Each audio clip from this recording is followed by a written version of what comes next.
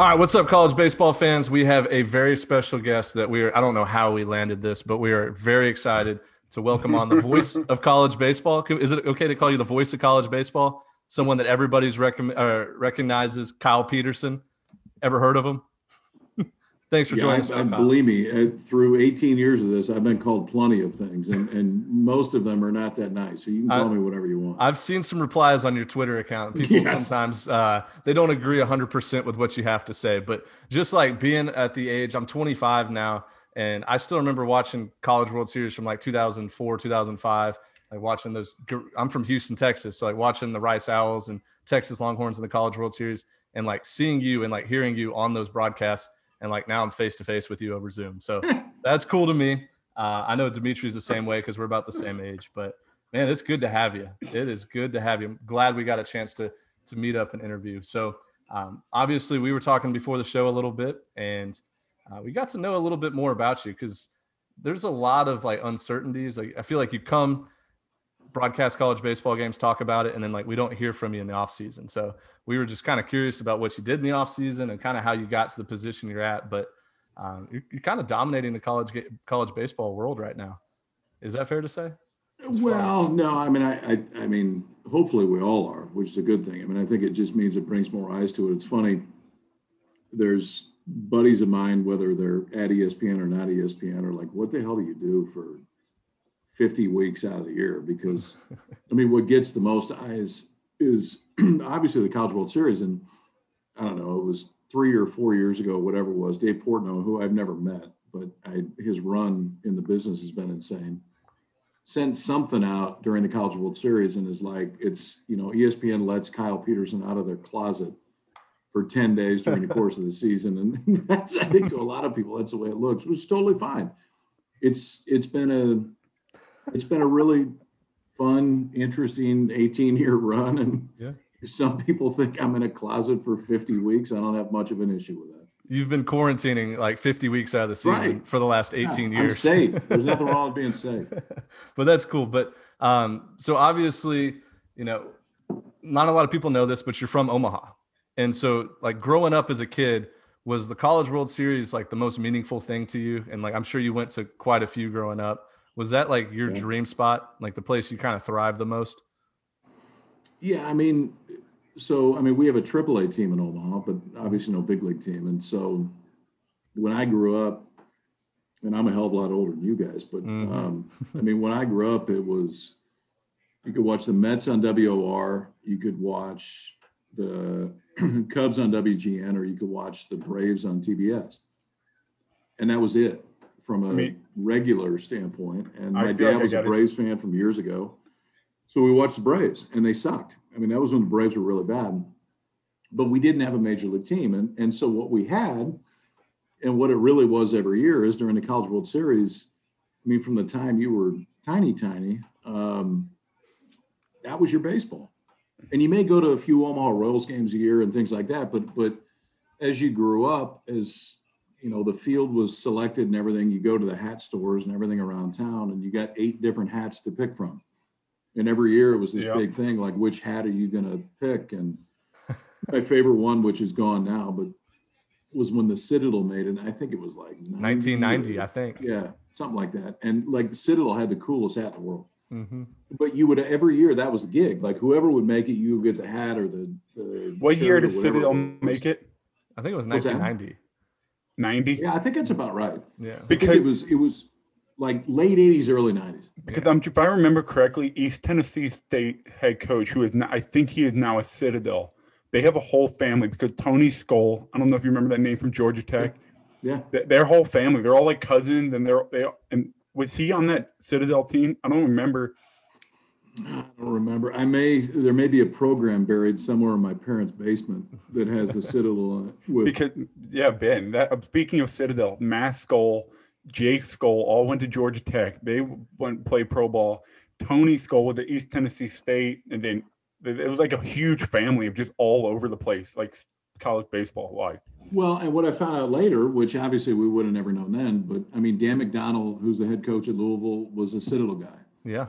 Chris Lemonis, who's the head coach at Mississippi State, was a Citadel guy. Yep. And Clemson's that's head kind of coach what too. started their whole run when they were there. And I think they both coached there for some short period of time before they went on. But anyway, it was every year, whoever was here. And it was, I mean, that time of year, like Texas was here every year and Stanford was here every year. I mean, it was always which I guess is no different now.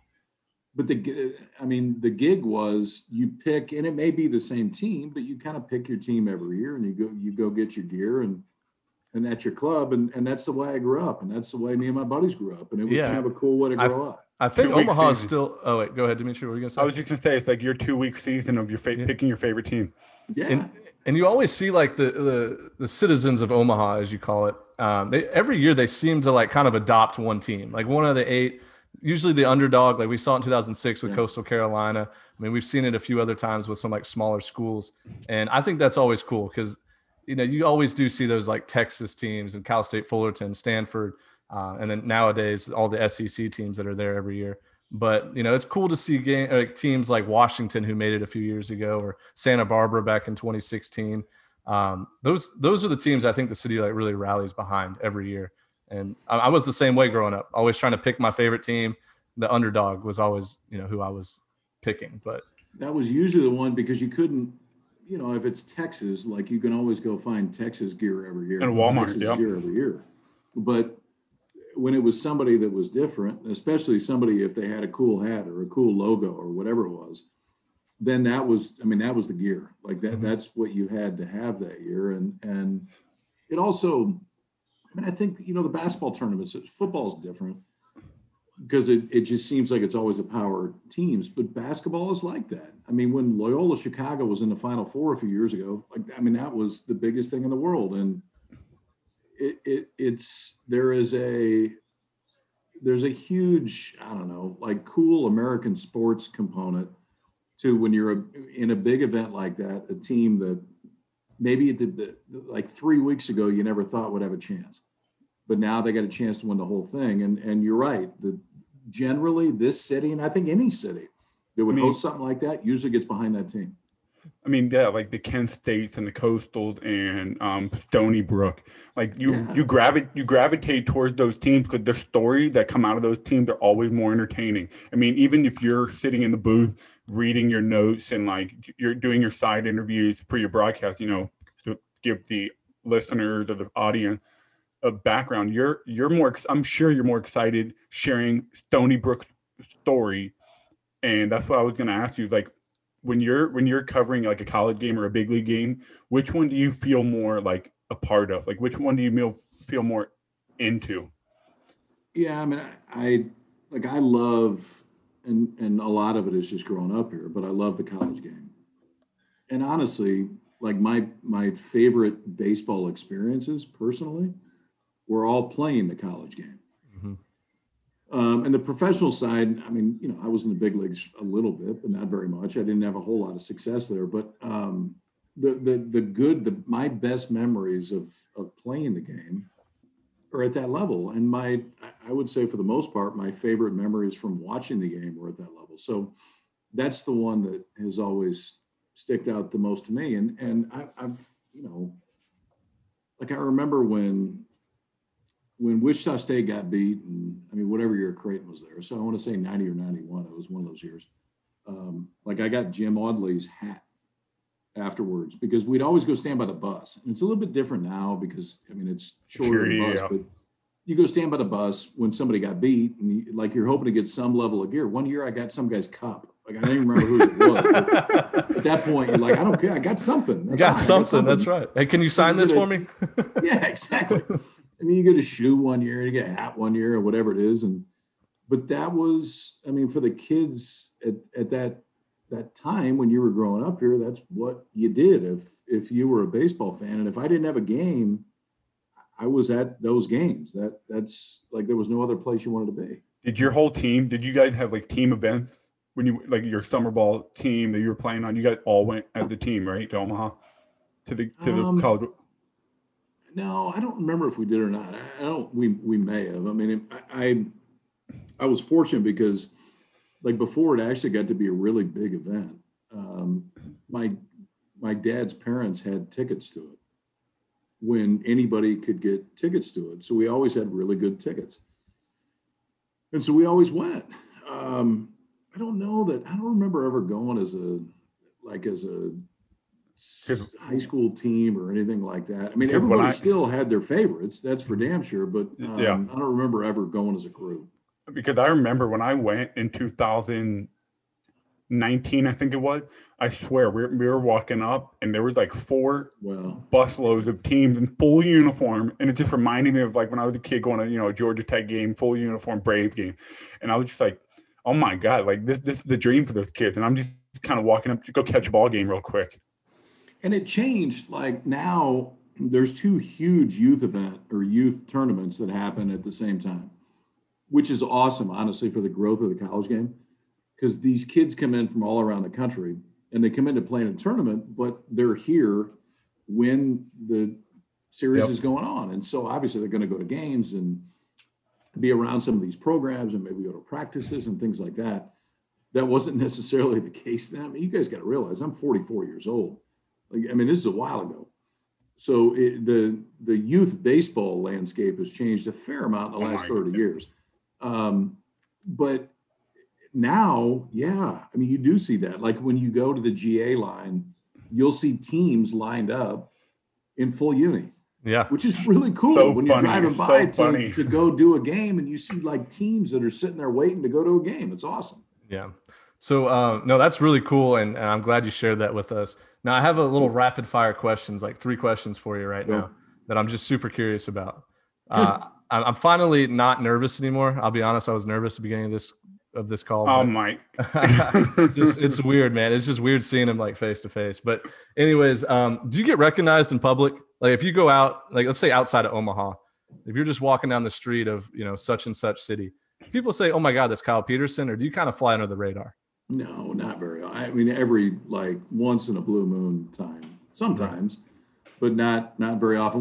It was actually funny. Berkey and I were in Starkville, well, before the season last year, before everything got shut down. We were doing some preseason stuff and we flew in to do, just some throw BP and stuff like that with Mississippi State. And we just went to grab dinner and a beer at a place where we were watching a basketball game. And there were these 4 or 5 frat guys that came by that started, I don't know how they saw us, but they started beating on the window. And Mississippi State's a different world, right? Yeah. Like that. Baseball is, that's king down there. And they ended up coming in and both of us kind of looked at each other and were like, this is actually kind of cool. They actually know who we are. Yeah. No, most of the time, which is great. No, it's you just kind of hang out. For sure. Okay. And the second question I have, what's the favorite, like your favorite game or maybe most memorable game you've ever called like on TV? I'm sure, you've done dozens and probably close to 100 College World Series games. There's got to be one that stands out. Was there one that you would just you would trade right now to go back in that same place at same time? I'd say the one that stands out the most was the last game at Rosenblatt. I had a feeling you were going to say that. When Witt got the hit down the right field line, I didn't realize till later that Trevor Bauer was warming up in the UCLA bullpen. He was getting hot fast too in the bullpen. He was. And I think he pitched maybe the day before or 2 days before or something like that. Yeah, knowing Trevor, it could have been the hour before, but it was just like that place. You guys got to realize, I want to, our high school tournament was at Rosenblatt. So, we won state when I was a junior. I got my ass handed to me as a senior, and we lost that year. But that ballpark had so many different memories. Yeah. And when you finally realize this is the last one, and that's the way that it ends, Mike Patrick's on the call, and I'm in the dugout, and everybody goes crazy, and then they finally turn the lights out that night. And I've been like super fortunate to see a lot of incredible games, but I don't know. Just like growing up here in emotional reasons, that's probably the one that sticks out the most. Yeah. Very last game at Omaha. And it was, you couldn't beat it either. It felt like it was scripted from the beginning. Walk off win. Everybody celebrates, fireworks going off. I still remember watching that game. I was like maybe a freshman or sophomore in high school at that time, thinking, man, I want to play there one day. And never got a chance to, but I definitely think that's a great choice for your answer. Last question that I have for you, and then we just talk a little bit more. But obviously college baseball, the popularity has been going nuts lately, especially over the last 2, 3, 4 years. You get more MLB guys getting invested in it because of like prospect reasons and all of that. But what is something that, like, Kyle Peterson, if you were the mayor of college baseball, what's something you want to see to kind of help that growth go by a little bit quicker? Anything that comes off the top of the head to you? Well, I'd like more scholarships for sure. That's a good start. Hey, that's where we get our podcast name from. Yeah, no, I'm aware. And it wasn't because of that, but that I think it's not as easy as that. And obviously there's plenty of programs and athletic departments that can absorb that cost, and it's not really a real cost to them. There's also plenty of others that it would be a real cost. There's plenty of Division I programs that we all know that are not fully funded. I mean, that's the way the game works. So I say that knowing that if that's the case, it may create a little bit more of separation. But the point of me saying it is, the more kids that we can get in the college system that are playing college baseball, I think long-term is better for the game. So that would be the first thing. The second thing, and maybe 1 and 1A, would be the third assistant getting paid. Yeah.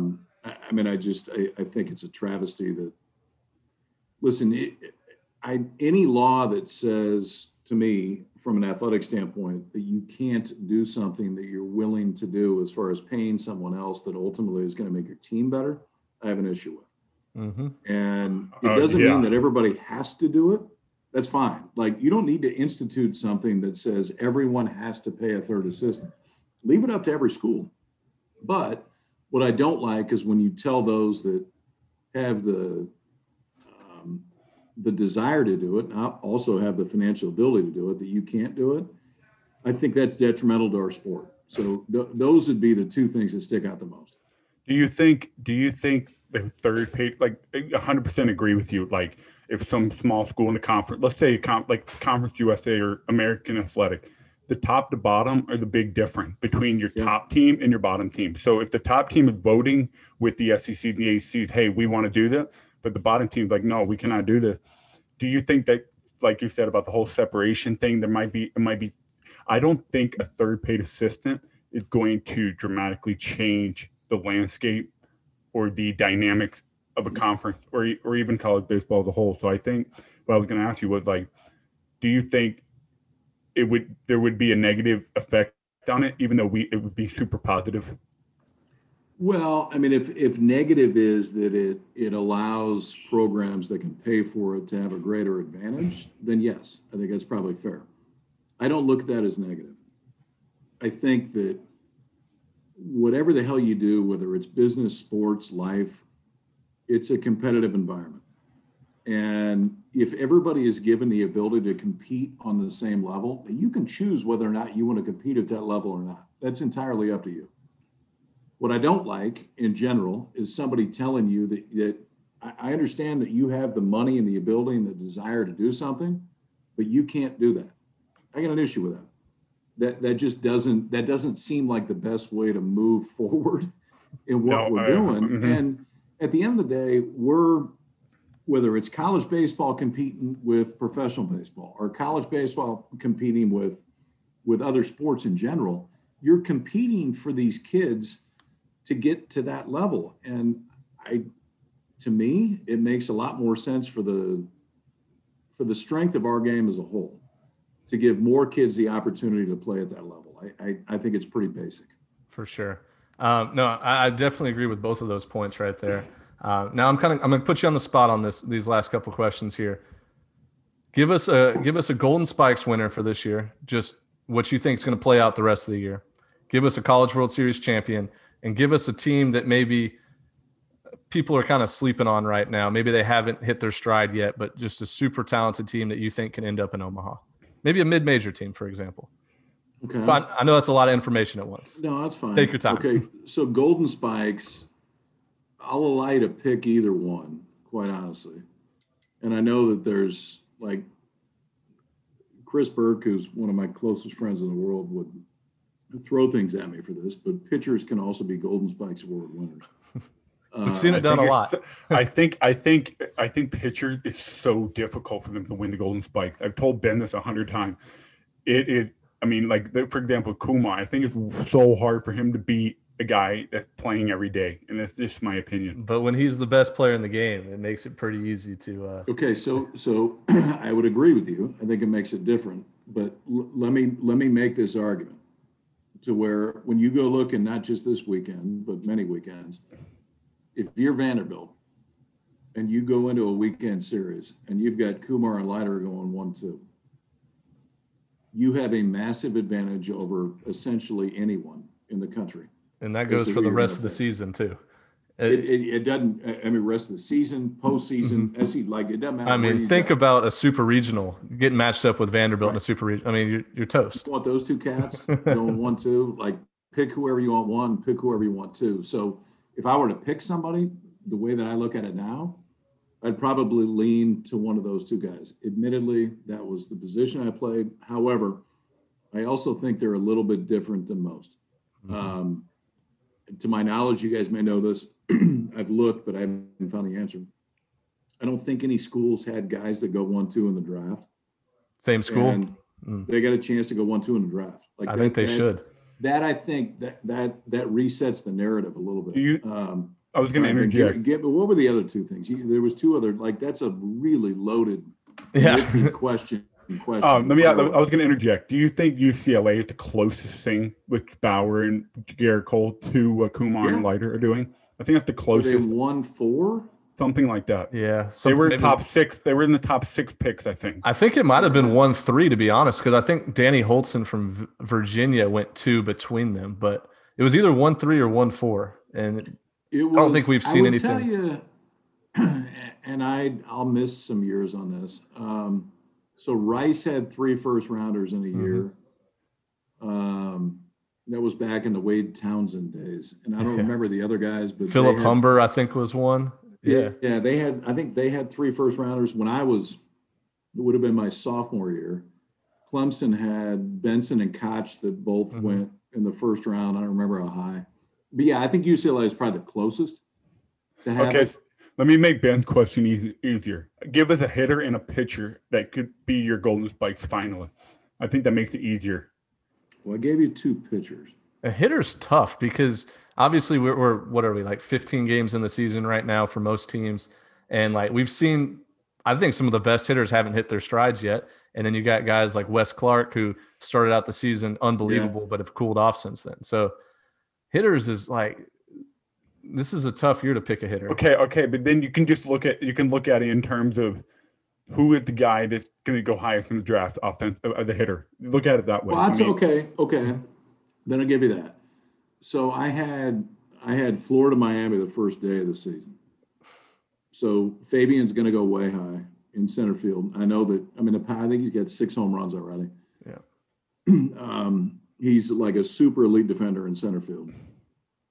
Del Castillo is about as impressive hitter as that, just from a pure hit tool and power. Like Del Castillo can really hit, really, really hit. And if you can really hit as a catcher, then you're even more. And I guess we'll figure out whether he can catch at the next level. The catch and throw, like the idea of catch and throw, which we all talk about a ton, but the reality is at the major league level, especially if you get an automated strike zone anytime in the next few years, the idea of catch and throw is not worth nearly what it's been historically. Especially with no stolen bases recently. That's what I'm saying. Like nobody runs anymore. And if the value of framing goes down because you get an automated strike zone, then okay, there's the catch piece, aside from blocking, which is always going to be there. And the throw piece isn't as important anymore because guys don't run as much. And that's where I think guys like Del Castillo who can catch. I think the question is, all right, is he going to be an elite catch and throw guy? Well, does it matter anymore? Do we need it? Yeah. Is that piece of that position, which in many cases historically at every level, like how many times you talk to a coach and they're like, man, he can really catch and throw. All right, cool. Well, if you get to a level to where catch really doesn't matter as much anymore because the strike's automatic, and throw doesn't matter as much because guys don't run, and they get a hit. And the hit tool is the one that ends up selling a position that really was like a combined super defensive offensive position. And you could find a situation in a few years to where if you just can catch, just catch the baseball, hit, like you're worth a ton of money right now, because we don't need the catch and throw piece. We just need you to catch the ball when they throw it to. I think of Gary Sanchez immediately when I think of in terms of catchers losing its value. A guy like Gary Sanchez, that helps. Mm-hmm. Yeah, that helps a guy like that. So that's a really interesting point to think about. Never even thought about that. But that is a very, very good point. And then, so the other part of the question was just give us your College World Series champion, other than Vanderbilt, if that's going to be your answer. No, so I would have said Florida. Yeah. I absolutely would have said Florida. I think a lot of people would have said that in the beginning of the year for sure. And I think I may still say it now. But with how good those first two guys are and have been, and Vanderbilt's offense has been plenty. They could really defend. Mm-hmm. And the hit piece is starting to come. And they thumped Oklahoma State the first two games, and then Josh's guys got them game 3. Have you guys seen that ballpark, by the way? I haven't been there, but Beautiful. I saw some pictures of the it. ballpark are insane. You know what's crazy? I would take Vanderbilt, which I was just told I couldn't, but I would. Just take him. That's fair. Just take him. Take him. Just if you got to show me that you got to show me somebody that can beat those guys, because those guys are going to pitch for a long time if they stay healthy.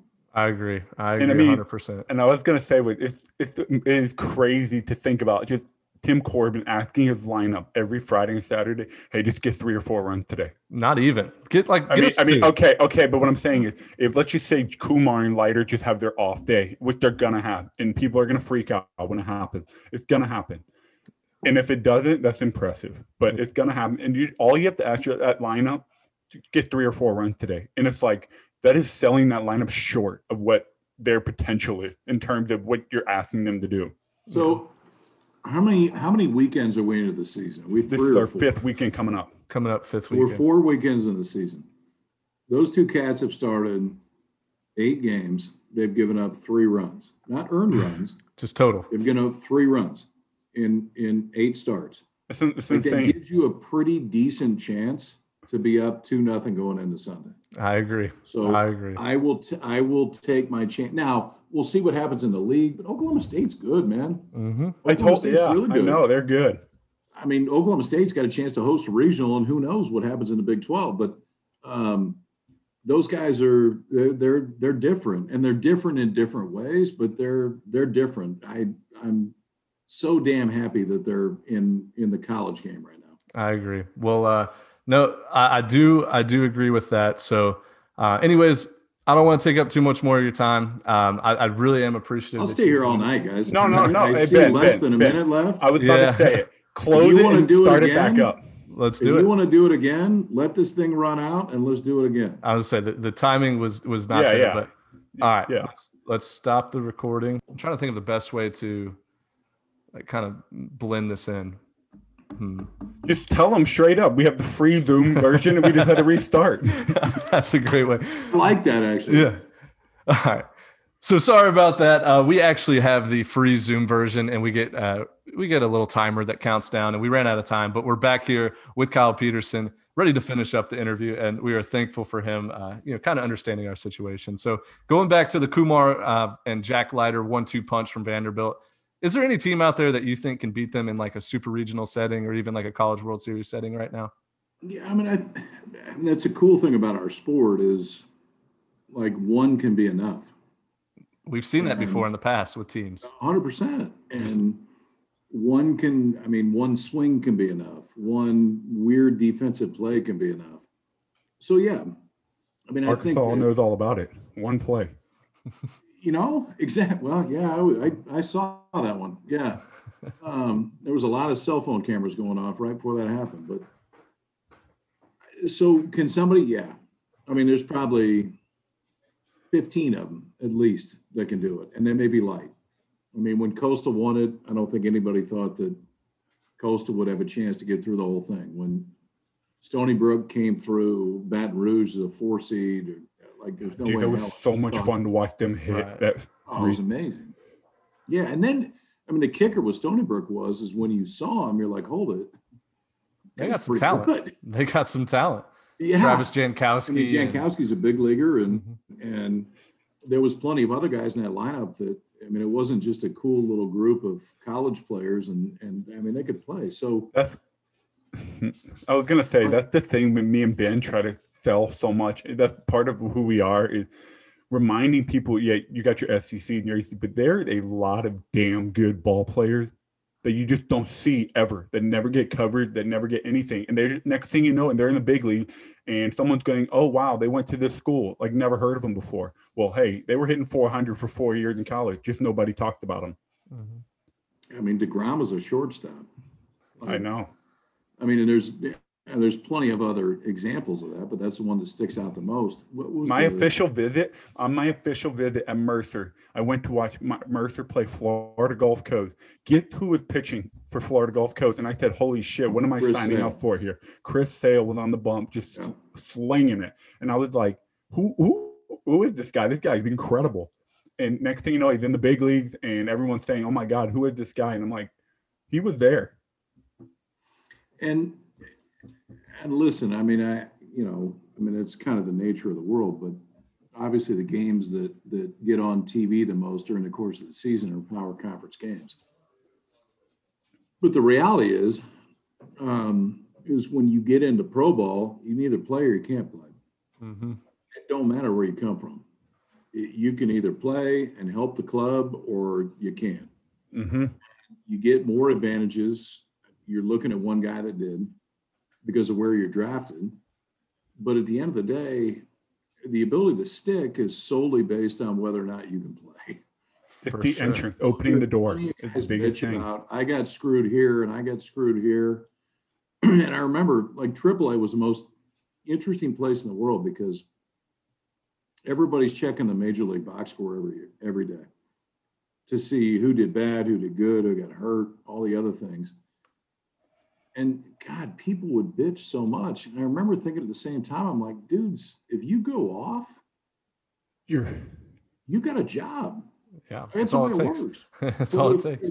If you hit 260 in AAA, or if you got a 4, you leave it up to somebody else to make the decision about you. It's that simple. Like, if you're better than everyone else in sports, rarely, like way rarely, is there a chance that you're not going to get a chance to go to the highest level and do it. And I think that's one of the best things about sports is plenty of people will complain about, I didn't get a chance. I didn't get a chance.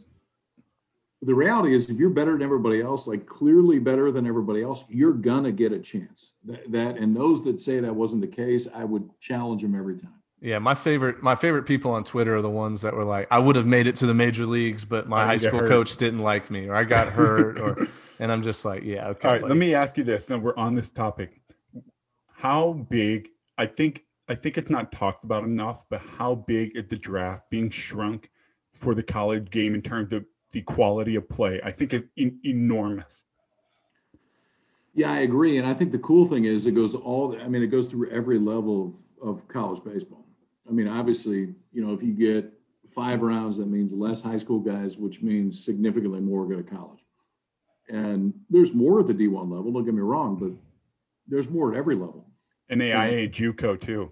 Yeah, I would. And I don't follow the JUCO level incredibly close, but I would guess that the JUCO level of baseball this year is about as good as you're ever going to get. I would 100% agree with that. And because, think about it, like all these guys that maybe had a chance to go D1 or had signed D1, they're like, wow, I was going to sign in the 6th, but I didn't get popped.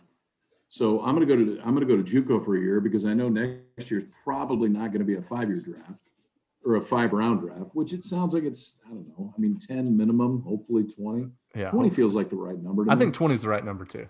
And so it benefits the amateur side all the way down through. And I think the other thing that's happened that really has changed, and I would say the last, 10 years for sure, but probably the last 5, is there was this, I think, way unnecessary pissing match between pro ball and college ball about who develops guys the most. And there's no absolute answer to that. Like, there's great coaches at at both places. And it's okay to say both. The reality is if you come out of the college side, if you can play, you're going to get there quicker, which makes sense because you've played against a higher level of competition. You've been on your own, and if the investment is high, they want to push you fast if they possibly can, whereas it's looked at differently for the high school guys. So I think for the college game, yes, this is like super deep, and it's going to be until this whole process kind of weeds itself out over the next 3 or 4 years, whatever it is. But I also think that what it's going to do is for these kids that get drafted, it also gets them to the major league level or as high as they're going to go quicker than ever, especially now because the minor leagues are getting hammered. Yeah, and there's less minor leaguers, which means the guys that get drafted, you're going to give them a chance. But if you give them money, they're going to get the opportunity to get in and prove people right or wrong quicker than the other guys that have been there for a few years. Yeah, because a lot of people forget that they just cut, what was it, like 40 minor league teams across, or maybe even more. Yeah. Maybe more. And so you're getting less teams for minor leaguers to go to, plus you're loading up the college ranks. So you're right. The process to getting to where you're going to be, like where you're going to max out at, is going to happen a lot quicker nowadays. You know, either you're going to play or you're not going to play. There's no waiting around. Yeah, and this isn't even relevant to college baseball, but all the indie leagues are now partners with the big league. And even when I came out of college, and when you think of indie ball, you're so frowned upon. It has such a negative impression on you. You're like, oh, indie ball, like I'm going to play indie ball. Like it sounds awful. But I really wonder, like, what's going to happen in the next 10 years, because indie ball, they have no regulation to rule. The big league, that's where your $1 million contracts are. But I wonder what's going to happen in terms of guys who are coming out of high school and maybe they don't want to go to college, but nobody drives. They're just going to go straight to indie ball. And I wonder how that's going to transform, because there's so many moving parts. It makes sense because I don't remember if he did it or not. I feel like there was a kid a few years ago. I don't remember his name. It's like LaMelo Ball kind of idea. What's that? It's like what happened with LaMelo Ball, where he just didn't go to college. Similar, but it happened in baseball to where a kid went to Japan. And I think it was Japan. Yeah, I remember. Stevens, is that right? He was the Mississippi. I think he was supposed to go to Mississippi State. Yeah, and I'm probably butchering the name, but that idea of, okay, well, I mean, maybe you're not quite ready, but the economic argument made all the sense in the world, because if you go, I guess I don't know the indie ball rules, but if you go foreign and you sign a deal with any Japanese team or Korean team or wherever it is, you get paid right away. Theoretically, when you come back, you're a free agent. Mm-hmm. So you don't have 6 years to be arbitration eligible. Like you can go negotiate whatever deal you want. Oh, yep. I think it was Scott that did the deal, and Boris was my agent when I played, which he didn't necessarily get the return he thought he was going to get. But the idea is, if you can, like, you're trying to fast forward that clock, if you can really play to when you can really get paid, and you're paid on a market-based number instead of a here's the rules-based number. And dude, I think you're right. Like, if you're that level, why wouldn't you look at that? I mean, if you're going to get paid $8 million to sign a piece of paper, then yeah, that's a little bit different deal. Or go sit in the classroom until 5 o'clock and then go get on a baseball field or a bus and go play 3 games somewhere. Yeah, there will be more kids will look at that, and rightfully so. They should. I mean, it's their life, it's their economic life, and you ought to look at that to where if I can go sign a 3-year deal in Japan for $4 or $5 million, whatever the number is, make your number up. But yeah, when I get done with that, I've got the freedom to go wherever I want, or 5 years or whatever it is. Why the hell wouldn't you do that? Because the competition level clearly has been enough that it translates to the major league level. I mean, look at the number of Japanese pitchers and position players, but particularly pitchers, that have come back to the States and signed massive deals. I mean, if I'm a dad and that's my kid, you look at it and go, yeah, we at least need to look at that. And I think they should. And then it goes back on the major league side to look at it and go, okay, do you want to combat that? Or are you okay with that level of the system? It in some way says, okay, we got 4 or 5 years to figure out whether that kid was really that good. Yep. So I'll pay a ton of money if you're really good. But does it avoid me paying $5 million on the front end to have you sit in the minor leagues for 3 or 4 years and really see if you're ever going to help us at the level that it really makes a difference? It's not a bad economic argument. Yeah, so that's what I was going to end that topic with. College baseball is going to realize the potential of how much this game can grow in the next 3-4 years. And they're going to have a big decision to make to prevent and keep the trajectory going up, because they're going to see, oh my God, we're sitting on a gold mine of entertainment, because people, with the Twitter videos and ESPN3, people are seeing these videos and they're like, oh my God, where have I been? This is awesome. So in 3 years from now, I wonder what college baseball do, NCAA, to keep it going, because it's gonna hit a wall where they're gonna have to make a decision.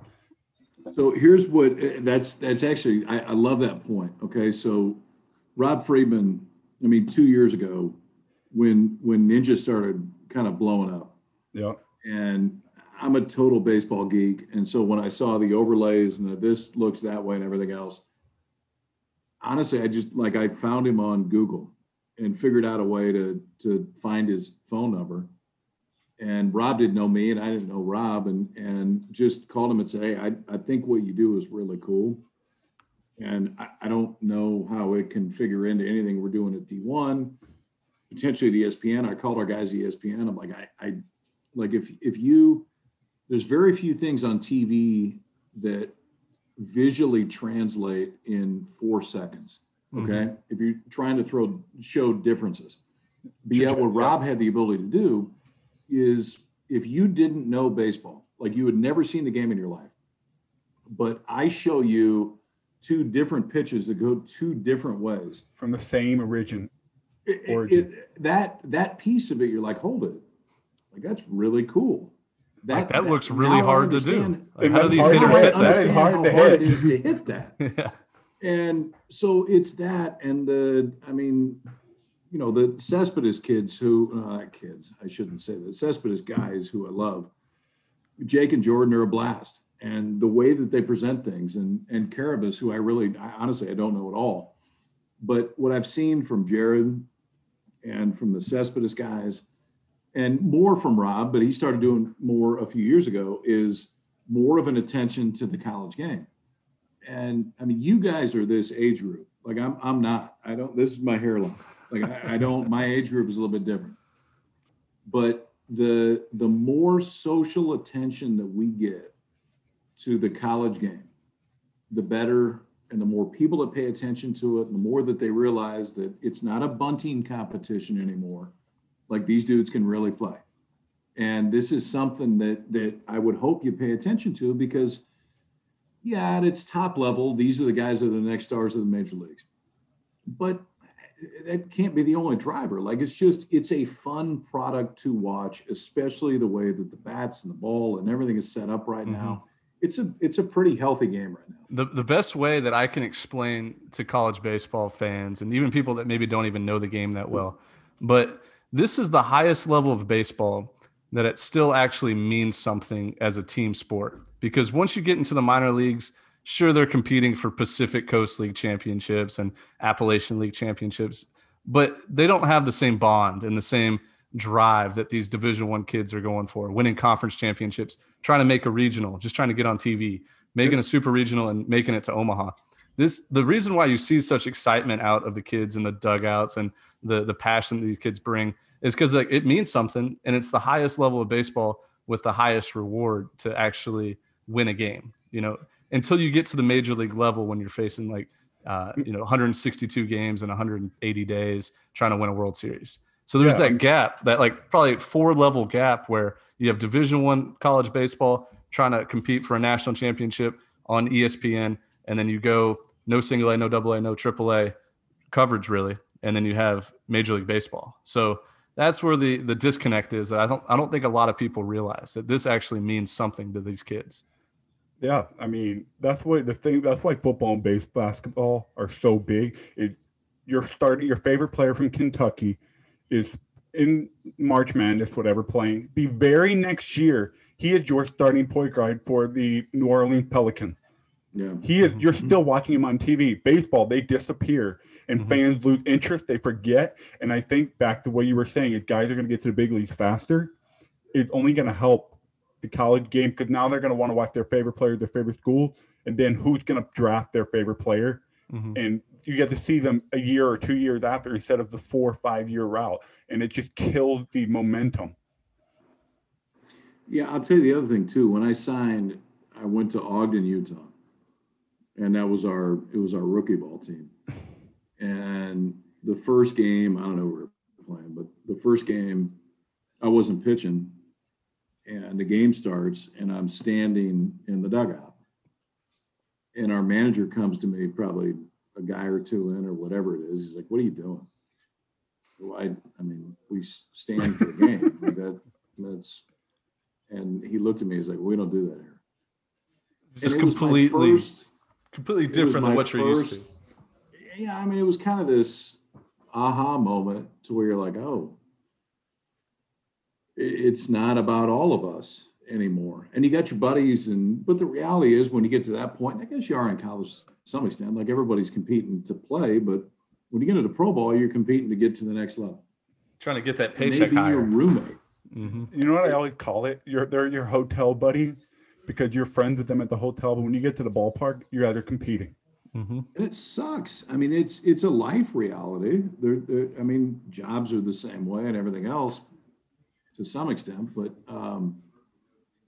I just remember realizing at that point, I'm like, shit, this is different.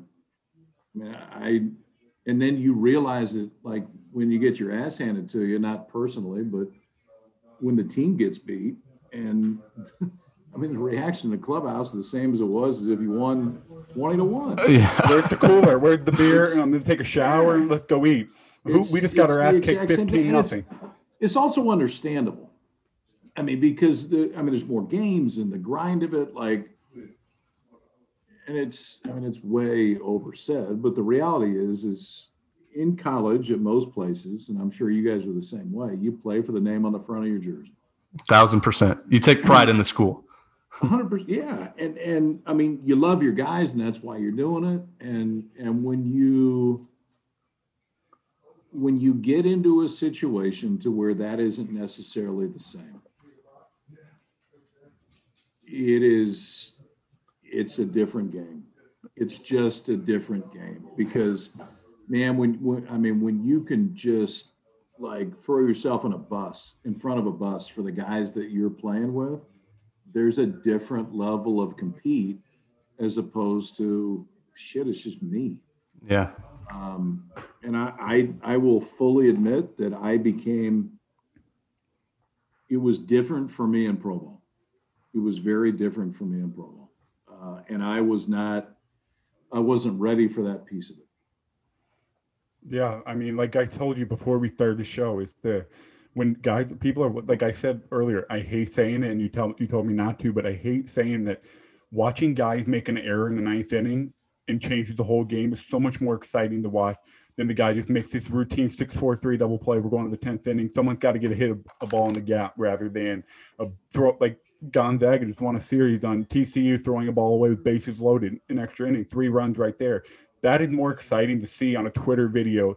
Holy shit, Gonzaga just won the series. Like, and it's almost like some bad play or inconsistent play is more exciting to watch than your prototypical pro ball. And that's what I hope people kind of capitalize on that and continue to build and understand that it's the same game, but it's so different. Well, but I mean, here's the thing about that I think is the best part is it's human. Like, I mean, if you see Lindor make a play in the hole and go backhand and jump in the air and make a throw to first, it's automatic. That's not human. And that's also the reason that you watch it is so many times, most times, the draw to watching sports on TV, or at least it is for me, is watching things that I know I can't do.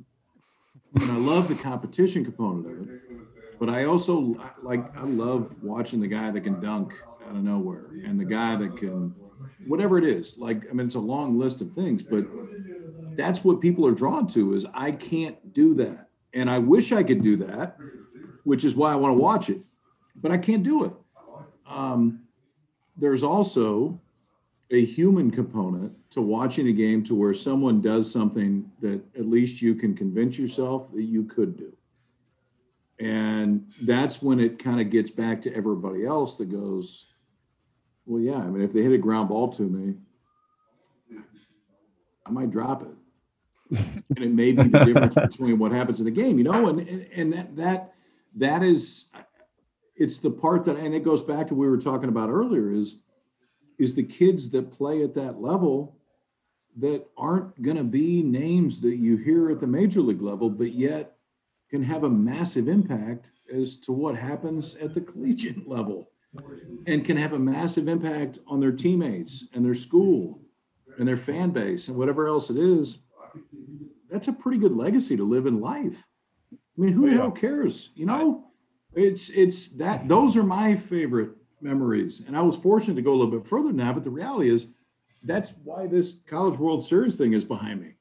Is that those are my favorite memories, is what happened at that time during my life. And that's so crazy you brought up that point. A former teammate of mine, I'm sure you remember him, Tommy Mendonca from Fresno State. Yeah. So I played indie ball with him. He was a hero, Ben. I don't know if you remember him. I was in the dugout. He hit a home run. It hit the top of the wall in right field. Yeah, I remember that. He was a Fresno State Omaha legend. And when he went back home, everybody in Fresno knew who he was. But he told me he was, one of the greatest clubhouse guys, one of the greatest, nicest people I've ever met. He would give me a six-pack. I'm a freaking second-year rookie at the time, and he's an old vet. He was like, "Hey man, you want beer? I'm going to the gas station." And I'm like, looking at him like, "You're not supposed to offer me that." But sure, man, I'll take it.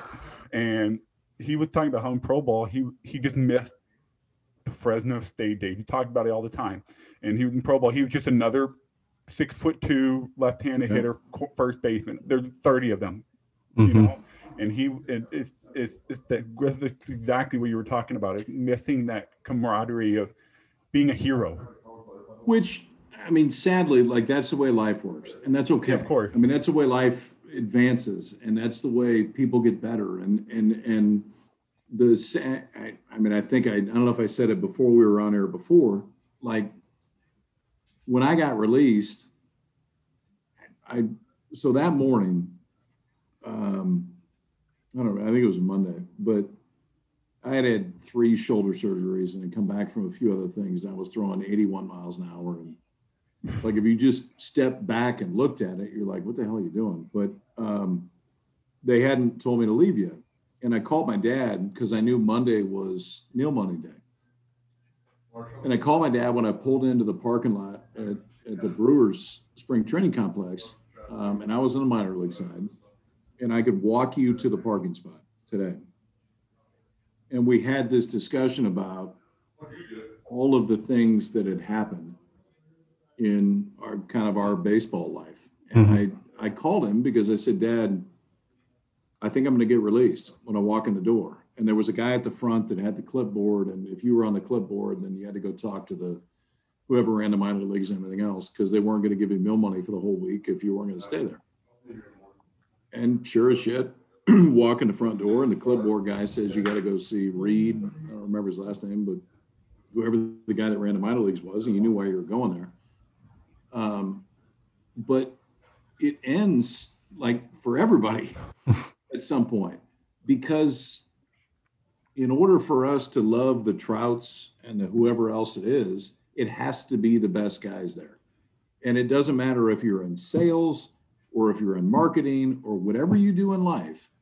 Like that, I mean, that ladder is the exact same ladder, and you may still have a job somewhere, but it doesn't mean you can do exactly what you want to do. And the reality of that really sucks sometimes. And it really sucked that day. And when they released me, I didn't even want to look at my buddies. I went out in the car and I friggin' bawled for about 10 minutes. And I waited until everybody went out to the field, and I packed my bag and I went and said goodbye to a few trainers, and I got in the car and I left. And I called Jim Henry, who at the time, Jim was the GM of the Cubs. and said, hey, I think because the competitive piece is still there. And I'm like, Jim, I think I can still pitch. And he said, all right, well, let me call a few of our guys. I'll call you back. And he called me back the next day. And he's like, hey, man, like the reports are not good. And he started telling me about the reports. And as he told me about the reports, I'm like, yeah, actually true. Can't really argue with anything you say. And it's the sad reality of sports and competition, but it's also the thing that makes it why we all want to watch.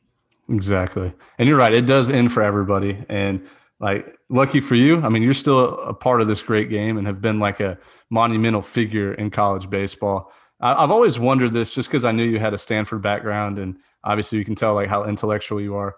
Have you ever thought about making a jump to like, I don't know, like a major league front office one day? Someone that, can not develop, but, look at a college kid and say, he's either got it or he doesn't, helping with draft prospects, anything like that interest you? Interest, sure. Yeah, 100%. I got a 16-year-old, a 14-year-old, and a 12-year-old. And, this past year we weren't doing games. Now I'm doing games from home. For the better part of, well, really for all of their lives, for 5 months out of the year, I haven't been here a whole lot. Mm-hmm. And, the reality in pro ball is you're definitely not there a lot. And is there a draw? Sure. There's a huge draw. There's more of a draw when they're in college to where I've had hopefully a little bit more of an impact on them than I've had over the last 15 years. This year, the last 12 months, while there's been a ton of negatives and challenges, the positives are I've seen them more than I've ever seen them before. So, that's awesome. Yeah, I think, and, you talk to organizations every year about draft kids and what do you think of this and what do you think of that? And it's generally a very informal way, but yes. The ideal would be, I'd love to be a GM, but now's not the time. You got to be a dad first now. I understand that. Yeah. You can do both. And it's not to say that you can't do both. It just, for now, selfishly, I really like my life. Mm-hmm. And I'm good with it the way that it is.